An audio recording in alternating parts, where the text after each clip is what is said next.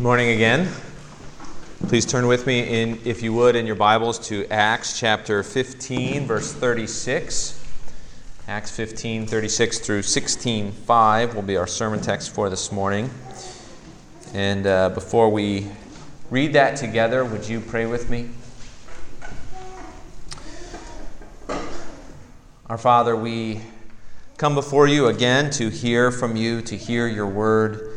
We come to be fed by you. We pray, Father, that as we look at this passage of Scripture, that you would be with us by your Spirit, that you would feed us by your Spirit, that you would point us to your Son, that you would show us your grace, remind us of your love, and encourage us and transform us and send us out of here changed people because we have met with you. And we pray this in Jesus' name. Amen. Acts chapter 15, beginning with verse 36. And after some days, Paul said to Barnabas, "Let us return and visit the brothers in every city where we proclaim the word of the Lord, and see how they are." Now Barnabas wanted to take with them John, called Mark, but Paul thought best not to take with them one who had withdrawn from them in Pamphylia and had not gone with them in the work. And there arose a sharp disagreement, so that they separated from each other. Barnabas took Mark with him and sailed away to Cyprus, but Paul chose Silas and departed, having been commended by the brothers to the grace of the Lord. And he went through Syria and Cilicia, strengthening the churches. Paul came also to Derbe and to Lystra. A disciple was there named Timothy, the son of a Jewish woman, who was a believer, but his father was a Greek. And he was well spoken of by the brothers at Lystra and Iconium. And Paul wanted Timothy to accompany him, and he took him and circumcised him because of the Jews who were in those places, for they all knew that his father was a Greek. As they went on their way through the cities, they delivered to them for observance the decisions that had been reached by the apostles and elders who were in Jerusalem. So the churches were strengthened in the faith, and they increased in numbers daily.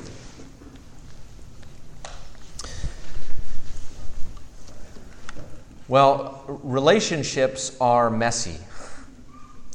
There are ups and there are downs. There are moments of intimacy and love and fellowship. There are times when we feel like we connect with another individual. And then there are moments of anger and frustration and distance and even hatred. There are times when you feel like you can be vulnerable and open and honest, emotionally and spiritually naked before another human being. And there are times when you feel like you have to be guarded and closed and hidden and covered. Sometimes it feels easier just to run away and to avoid relationships and to avoid people altogether. Sometimes it feels easier to do life on your own. Well, the church, being made up of a group of people who have relationships with one another, is really the same kind of mess. Though we are hopefully moving toward love and fellowship and openness and honesty, we're not always there. Some decide just to opt out of the church altogether. But what we've seen in the book of Acts is that Jesus' mission is to build his church. That's what Jesus said back in the book of Matthew. Jesus is building his church on the rock of the apostolic confession, which means that if we are Christians, church life is not optional. Now, by God's grace, up to this point in the life of our church, we have been a relatively controversy-free body. Nevertheless, we're still messy. Life is messy. Relationships are messy. All Souls 2 is messy. That's not a disparagement on All Souls or us or you or me, but it's just the fact of life between the coming of the Spirit at Pentecost and the coming again of Jesus on the last day. We are a people who are broken and yet in process. And sometimes we feel our messiness so much, either as individuals or as a church, we begin to ask, how can God use us?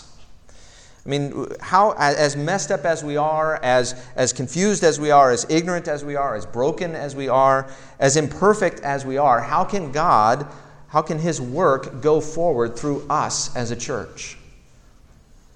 Will God use me, use us, use our church in this condition? My first response to that question is, what other condition is there? We will not be perfect until glory, and if God won't use us as we are, He won't use us at all. And yet our Father is more patient than that, isn't He? He's more merciful, more gracious than that. He will use us in this in-between state. And yet as we look through the Scriptures, we find there are some things that we can do to sort of put ourselves in His hands to be used, so to speak.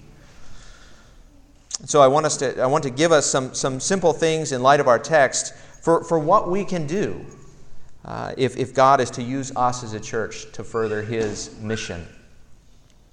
Now it's important to remember, as we've talked about in the book of Acts, that the book of Acts is not simply a manual for doing church.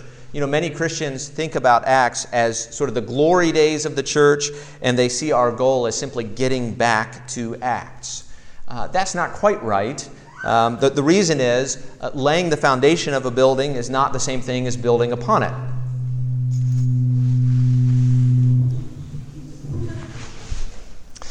Laying a foundation tends to consist of digging holes and pouring concrete, but for most of our homes, the building part consisted of hammers and nails and wood, and later on, eventually, wallboard and spackle and paint. Now, if you used wallboard and spackle for the foundation, you would have some serious trouble. And yet, you don't need to keep re-pouring concrete either. And so the apostles in the book of Acts are laying the foundation of the church, and we build upon it. We must build on the foundation that has already been laid. And yet building on that foundation does involve some imitation of the apostles themselves. How do we know that? Well, because Paul, after describing his evangelistic method, says in 1 Corinthians 11:1, "Be imitators of me as I am of Christ." Paul specifically calls us to imitate him that many may be saved. 1 Corinthians 10:33. And so what can we learn about Paul's sort of church growth strategy here that is for every believer in every time, in every place, in every church? Now, if you are in here this morning and you're not a Christian and you're wondering, why do I want to hear about Paul's church growth strategy? Well, the answer is this, at least in part, it gives us a glimpse into the gospel itself. See, every aspect of church life revolves around the gospel. And that's no less true of our methods as it is true of our message. And so our outline this morning, you can see it in the back of your bulletin.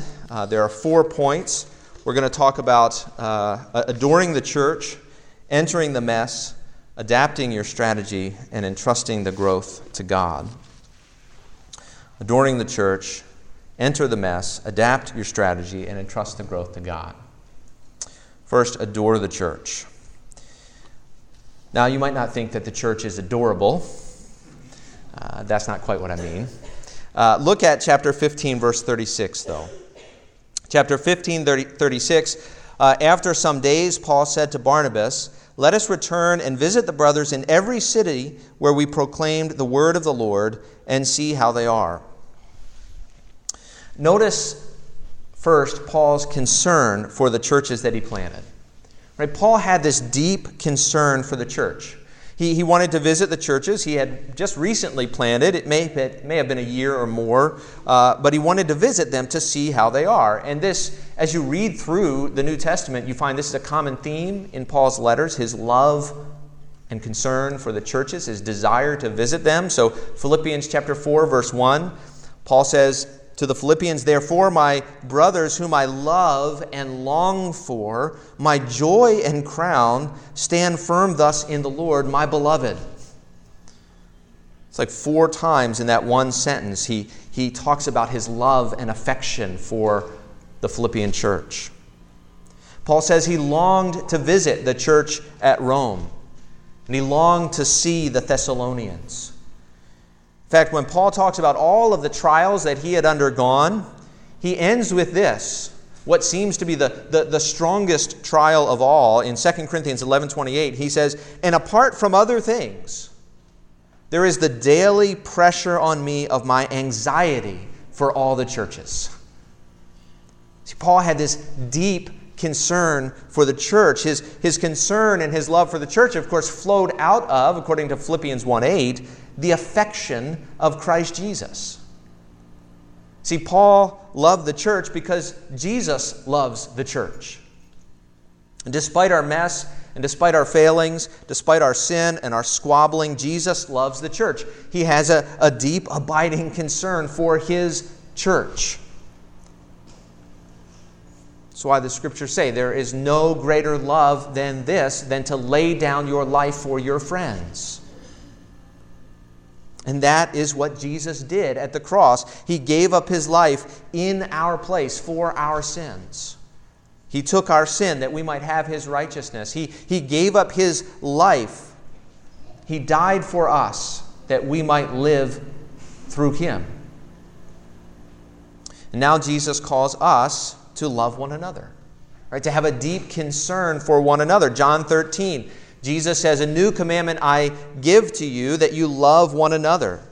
Just as I have loved you, you also are to love one another. By this, all will know that you are my disciples, if you have love for one another." And so the first point is simply this, right? Love the church. Right? As Jesus loved the church, as Paul, following Jesus, loved the church, love the church. And yet, you might say, the church is a mess. Right? The church is full of selfish, sinful people who have competing agendas, who never seem to get along. I'm not saying our church is like that, but the church in general.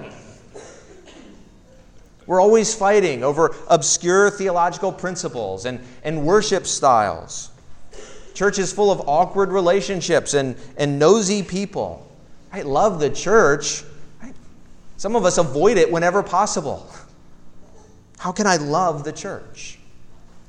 And that brings us to the second point. So first, adore the church. Second, enter the mess. This is how we love people.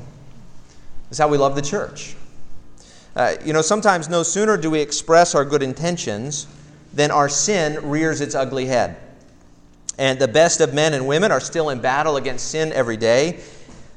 In fact, it is the best of men and women who are really in battle against sin every day. And so it was with Paul, right? No sooner does he show concern for the church than he gets in a fight with his fellow missionary.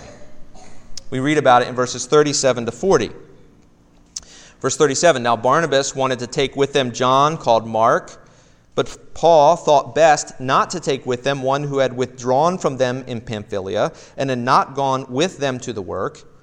And there arose a sharp disagreement, so that they separated from each other. Barnabas took Mark with him and sailed away to Cyprus, but Paul chose Silas and departed, having been commended by the brothers to the grace of the Lord." Now, there are a lot of questions about this breakup, and we do need to avoid a couple of things. We need to avoid speculating too much about what was going on here. What are the details that are left unsaid? We need to avoid demonizing one side or the other. Luke doesn't take sides between Paul and Barnabas, and we shouldn't either. And we also need to avoid excusing or minimizing this disagreement, which is certainly a temptation for some. And so let me say first that this was a real fight. Verse 39 says it was a sharp disagreement. That word has sort of connotations of being stirred up to passion. Acts 17:6 uses the similar word. Now, while Paul was waiting for them at Athens, his spirit was provoked within him as he saw that the city was full of idols. Or 1 Corinthians 13 verse 5 says, "Love is not irritable." Same word. Or the King James Version says, "Love is not easily provoked." Or the NIV says, "Love is not easily angered." And so this was not just a dispassionate, level-headed, quiet conversation. Whatever it looked like, and of course we don't know, but they were stirred up to passion on different sides of the issue. And the hardest kind of disagreement is when both sides have a point. And we don't know why Mark turned back. Was it theological, right? Did he have questions about ministry to the Gentiles? Was it medical? Did he come down with an illness and was unable to press on? Was it personal? Had he become afraid of the dangers of the journey or the anticipated opposition that they would face? Was he bothered by Paul taking the lead when Barnabas, Mark's cousin, by the way, was the senior member of the party? Did he just have second thoughts about mission work? We don't know why Mark turned back. And here's where we shouldn't speculate. We don't know. Here's what we do know. We know why Paul did not want to bring Mark along. Verse 38 tells us. Verse 38 says, Paul thought best not to take with them one who had withdrawn from them in Pamphylia and had not gone with them to the work. Now, the word for withdrawal is actually the Greek word from which we derive the English word apostasy. Now, the word's not always used negatively in Scripture. Sometimes it can be used positively.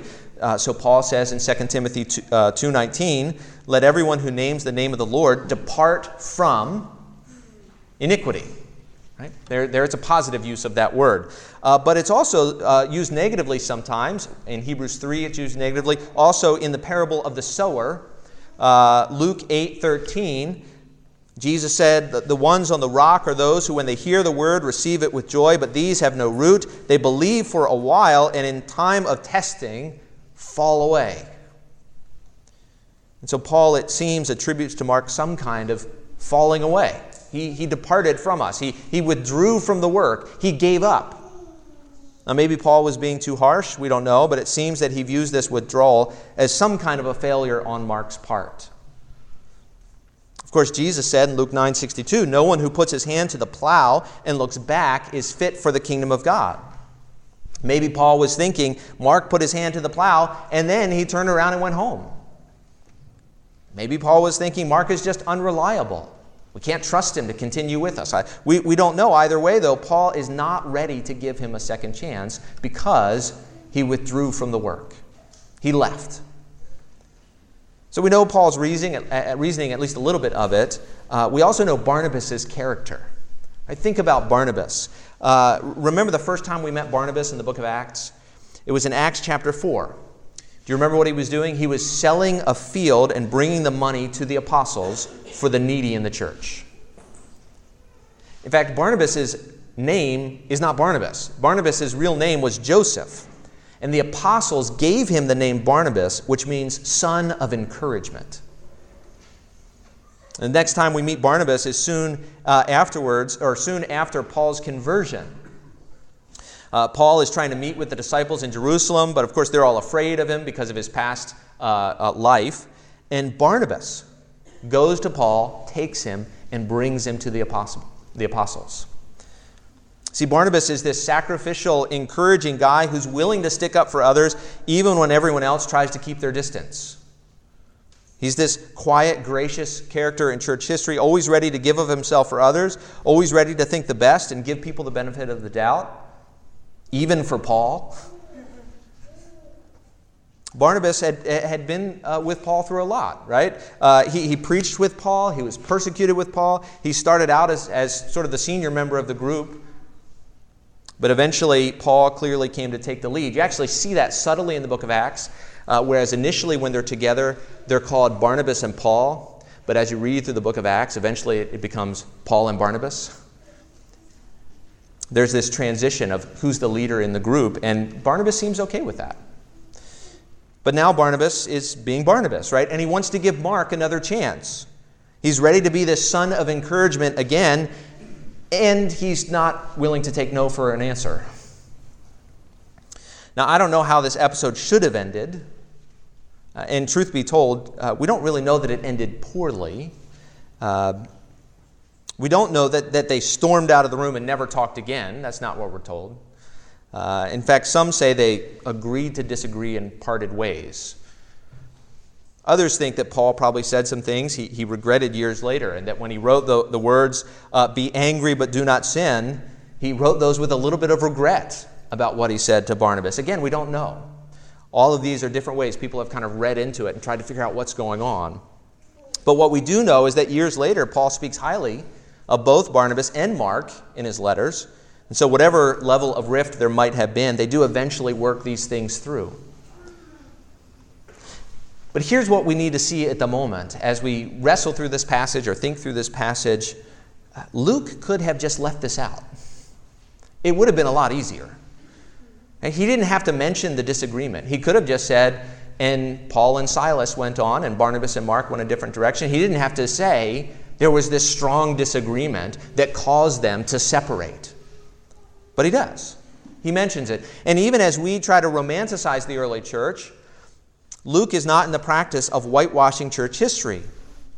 Really, that's been true throughout Acts already, right? There has been deception at times and false converts and greed and arguments, division since the beginning. And now we have an argument between the first pair of missionaries. What do we do with this mess? You know, if we try to present the church as a picture of perfection, people will see through it. That's where the charge of hypocrisy often comes from. But first we need to then accept the mess, right? We need to admit that the church and, truth be told, us as individuals, right, are broken. We're not what we should be. We need to accept the reality of where we are in history between the cross of Christ and the return of Christ, between Pentecost and the parousia, right? That's the New Testament word that often refers to the coming again of Jesus, right? We're between those times, which means we are in process. The Spirit has been given. He's working in us to transform us into the image of Jesus, but we are not yet perfect. And so we will experience stubborn disagreement with one another at times in the church. What we find in Acts is flawed people doing flawed ministry. And guess what? That's the only way ministry can be done at this period in time. And so we need to accept the mess. And yet more than that, we need to enter into it. Here's what I mean. It's so easy to stand on the sidelines and criticize the church. And look at how messed up they are. Right? They think they're so great, but they're a mess. Look at their theology, their community, their music, their whatever. That's not what love does, though. Love enters into the mess of another and gets its hands dirty.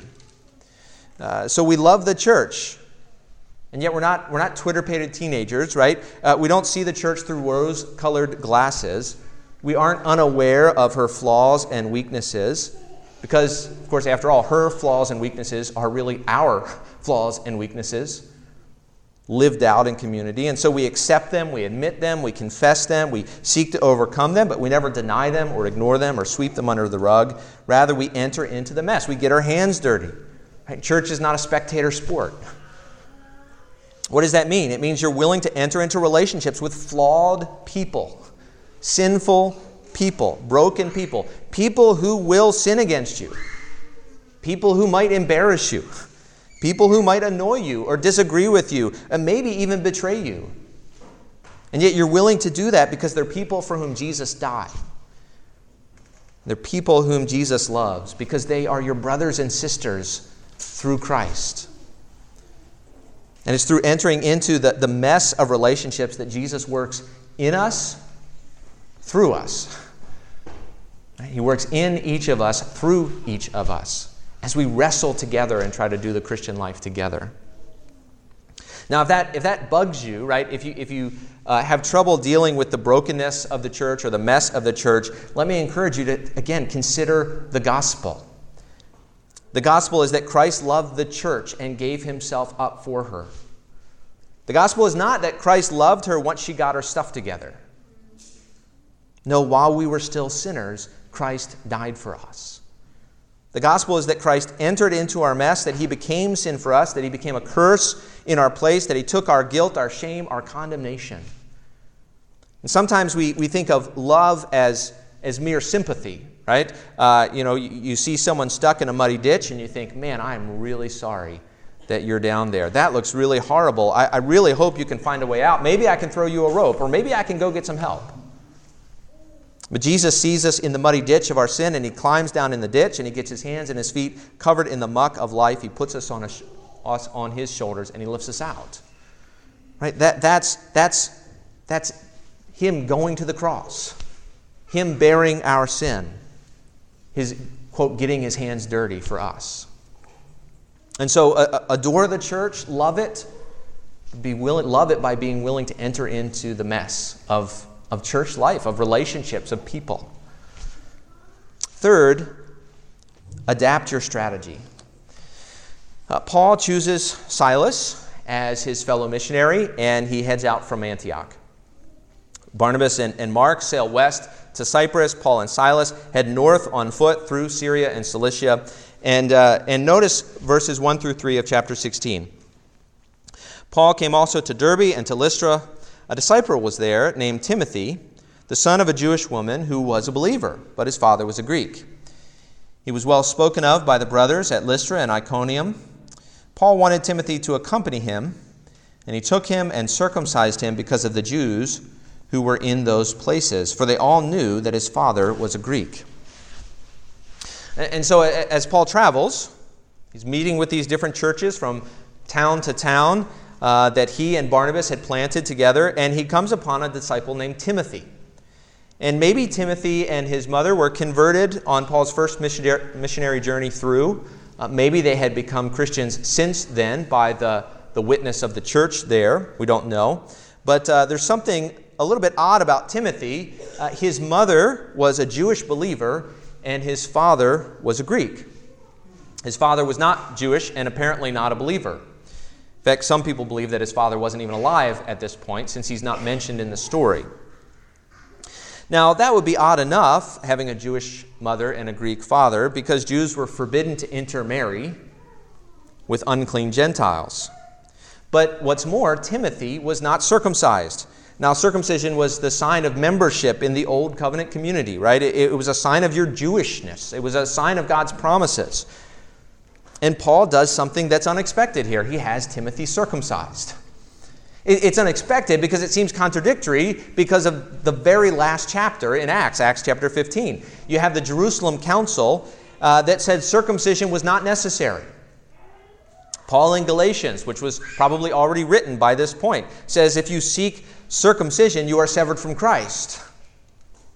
Paul refused to have Titus, a Gentile, circumcised, despite pressure from Jewish Christians to that end.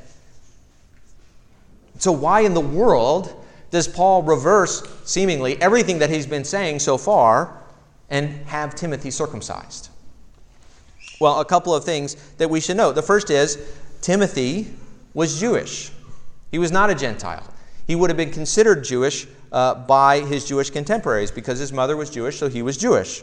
Which means this is not a matter of requiring Gentiles to be circumcised in order to be Christians, but has something to do with Jewish culture. But second, notice what we're told in verse 3. We're told Paul wanted Timothy to accompany him, and he took him and circumcised him because of the Jews who were in those places, for they all knew that his father was a Greek. Now, Paul's concern here is not believing Jews.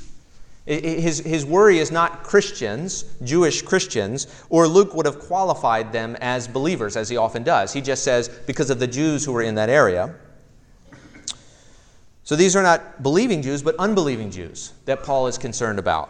So why would that be his concern? Well, remember Paul's missionary strategy. What does he do when he gets to a town? What's the first thing he does is he goes into the synagogue. Now, if Paul had an uncircumcised Jew with him, there is no way he would get one foot in a synagogue. No way that the people would even begin to listen to him. Luke tells us everyone knew that Timothy's father was a Greek. In fact, it may have been that Timothy and his mom were a kind of pariah, right? I mean, here you have a Jewish woman married to a Gentile man. The whole Jewish community would have looked down on that relationship. And then, maybe because his dad wouldn't allow it, we don't know, Timothy was not circumcised. Which means Timothy, according to the Old Testament law, was to be cut off from the community. But Timothy had become a Christian, and apparently, pariah or not, his mom and grandma had taught him the Hebrew Scriptures from a young age. We know that from 2 Timothy chapter 3, where Paul says, from childhood, Timothy had been acquainted with the sacred writings. And so he knew the Scriptures. He was well thought of by all the believers in that area, according to verse 2. So Paul sees something in this young man, and he wants to take him under his wing and mentor him. And so he has him circumcised because of the Jews. Again, Paul's reasoning is not to capitulate to sort of legalistic Jewish Christians who demanded Gentile Christians to fulfill the law to be saved. That's not his reasoning at all. His goal was not to offend non-Christian Jews over what Paul saw as ultimately a non-issue. He didn't want to offend them before they can even hear the gospel. See, this was an evangelistic move on Paul's part. It's the same one that he expresses in 1 Corinthians 9 when he says, to the Jews he became as a Jew in order to win Jews. And to those under the law he became as one under the law. To those outside the law he became as one outside the law. To the weak he became weak. In fact, he became all things to all people, that by all means he might save some. He did it, he says, for the sake of the gospel. And so what motivates Paul's approach is he does everything for the sake of the gospel. To the Jew, he becomes a Jew for the sake of the gospel, even circumcising Timothy to cause no offense. To the Christian who wants to impose circumcision as a requirement for salvation, he steadfastly condemns the practice to protect the truth of the gospel. What's Paul's goal in both cases? It's the furtherance of the gospel. That's what he cares about. Paul is concerned about reaching the lost. And now he doesn't have a flexible gospel, right? His message is not flexible, but he does have flexible strategies. To the Jew, a Jew. To those outside the law is one outside the law. And though his strategies change, it's not mere pragmatism either. He's not just saying, hey, whatever works, just to get it done. The unchanging gospel of grace, right, is the principle that guides him as he seeks to reach the lost. How can I most communicate the truths of the gospel in this situation? And it's really because that the gospel doesn't change, Paul must change to communicate that gospel clearly in differing circumstances. And so, too, we must be willing to adapt our strategy, not our gospel, but our strategy, so as to communicate that unchanging gospel clearly. And so we might ask questions like, what is it that this person is likely to misunderstand about the gospel? And how can I speak and live so as to clearly articulate that biblical principle in this time and place? Which means we have to be creative and flexible as we seek to minister according to Scripture, in line with the principle of the gospel, to the changing circumstances around us. And what's the goal? The goal is to overcome obstacles as we pursue the lost, or to overcome obstacles but without losing the gospel. And so what might that look like? I mean, there are some obvious ones, aren't there? It might make a difference on how we talk about alcohol as a church. Right? We want to maintain the gospel and the freedom that we have in Christ, but we don't want to confuse a non-believer who might misinterpret freedom as license, which is not in line with the gospel. But we also don't want to communicate an unbiblical asceticism or a gospel which denies the goodness of creation. And so which of those two principles is more important to communicate at the moment, the lack of license or the goodness of creation, may depend on the person standing in front of you. What do they need to hear in this moment? It might make a difference in what music we use in worship. Right? Music is culturally conditioned. You wouldn't take an organ into Zimbabwe.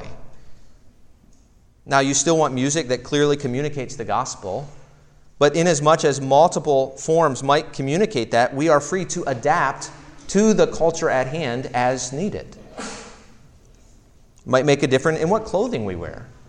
Right? Again, a suit and tie probably wouldn't be appropriate for a mission among tribal peoples, but it also might not be appropriate for a laid-back culture in Miami, Florida. See, there are things we communicate through our clothing.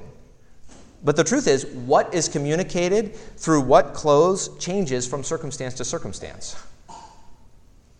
So the gospel and the clear communication of the gospel, together, of course, with all of Scripture, is what guides us as we think through some of these kinds of questions. How am I going to communicate the gospel in this circumstance to these people? So we need to love the church, enter the mess of the church, adapt our strategies to the circumstances so that we can clearly communicate the unchanging gospel. Fourth, we entrust the growth to God. Sometimes when we talk about steps and strategies and such things, we begin to think that we cause the church to grow. But that's not the case. And here's how Paul puts it elsewhere in 1 Corinthians 3. He says, "What then is Apollos? What is Paul? Servants through whom you believed, as the Lord assigned to each. I planted, Apollos watered, but God gave the growth. So neither he who plants nor he who waters is anything, but only God who gives the growth." And so look at verses 4 and 5, the last two verses in our passage this morning. "As they went on their way through the cities, they delivered to them for observance the decisions that had been reached by the apostles and elders who were in Jerusalem. So the churches were strengthened in the faith, and they increased in numbers daily." That last verse there is similar to other summaries of the church's growth in the book of Acts. Acts 6:7 says the word of God continued to increase, and the number of the disciples multiplied greatly in Jerusalem. Acts 9:31 says, "So the church throughout all Judea and Galilee and Samaria had peace and was being built up and walking in the fear of the Lord and in the comfort of the Holy Spirit. It multiplied." Acts 12:24 says, "But the word of God increased and multiplied." And what we see throughout the book of Acts then is a story of multiplication. The church is growing. The word of God is increasing and multiplying. That is, it is bearing fruit. The word, like a seed, is planted and bears fruit in the hearts and minds of people. But as Paul says, "I planted, Apollos watered, but God gives the growth." And here's why this is such good news, right? What this means, on the one hand, is that effectiveness in ministry does not depend on our being sinless. Right? Paul was not sinless. Church life was, is, and will continue to be, until Jesus' return, messy. But despite their flawed nature, despite our flawed and fallen nature, God gives the growth. Our hope is in Him. God blesses the ministry of His sinful, broken children as they seek to be faithful to Him. But second, it also means that effectiveness in ministry is not ultimately dependent on our strategies either. "I planted, Apollos watered, God gave the growth." What does that mean? Well, in part it means we don't have to get it all right.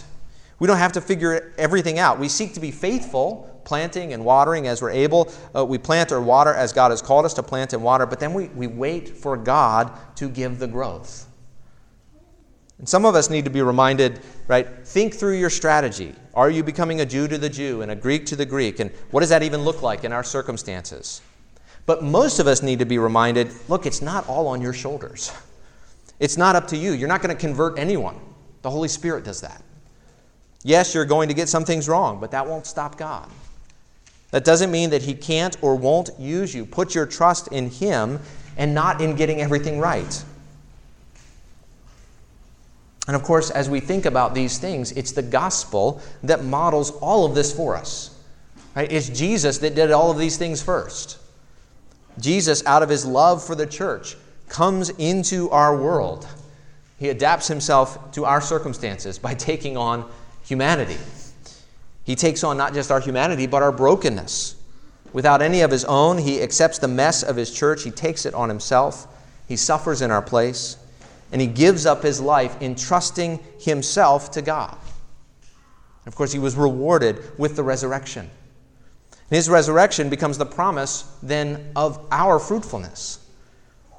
Fruitfulness in ministry becomes us giving of ourselves and trusting our work and trusting our fruit to God again and again and again. Knowing that as sure as Jesus rose from the dead, so our work, as we sacrificially give of ourselves, loving others, entering into their mess, flexibly preaching the unchanging gospel, as Paul says in 1 Corinthians 15, knowing our work is not in vain in the resurrected Lord. Let's pray. Father, help us to trust You. Help us to know that our work is not in vain in the Lord.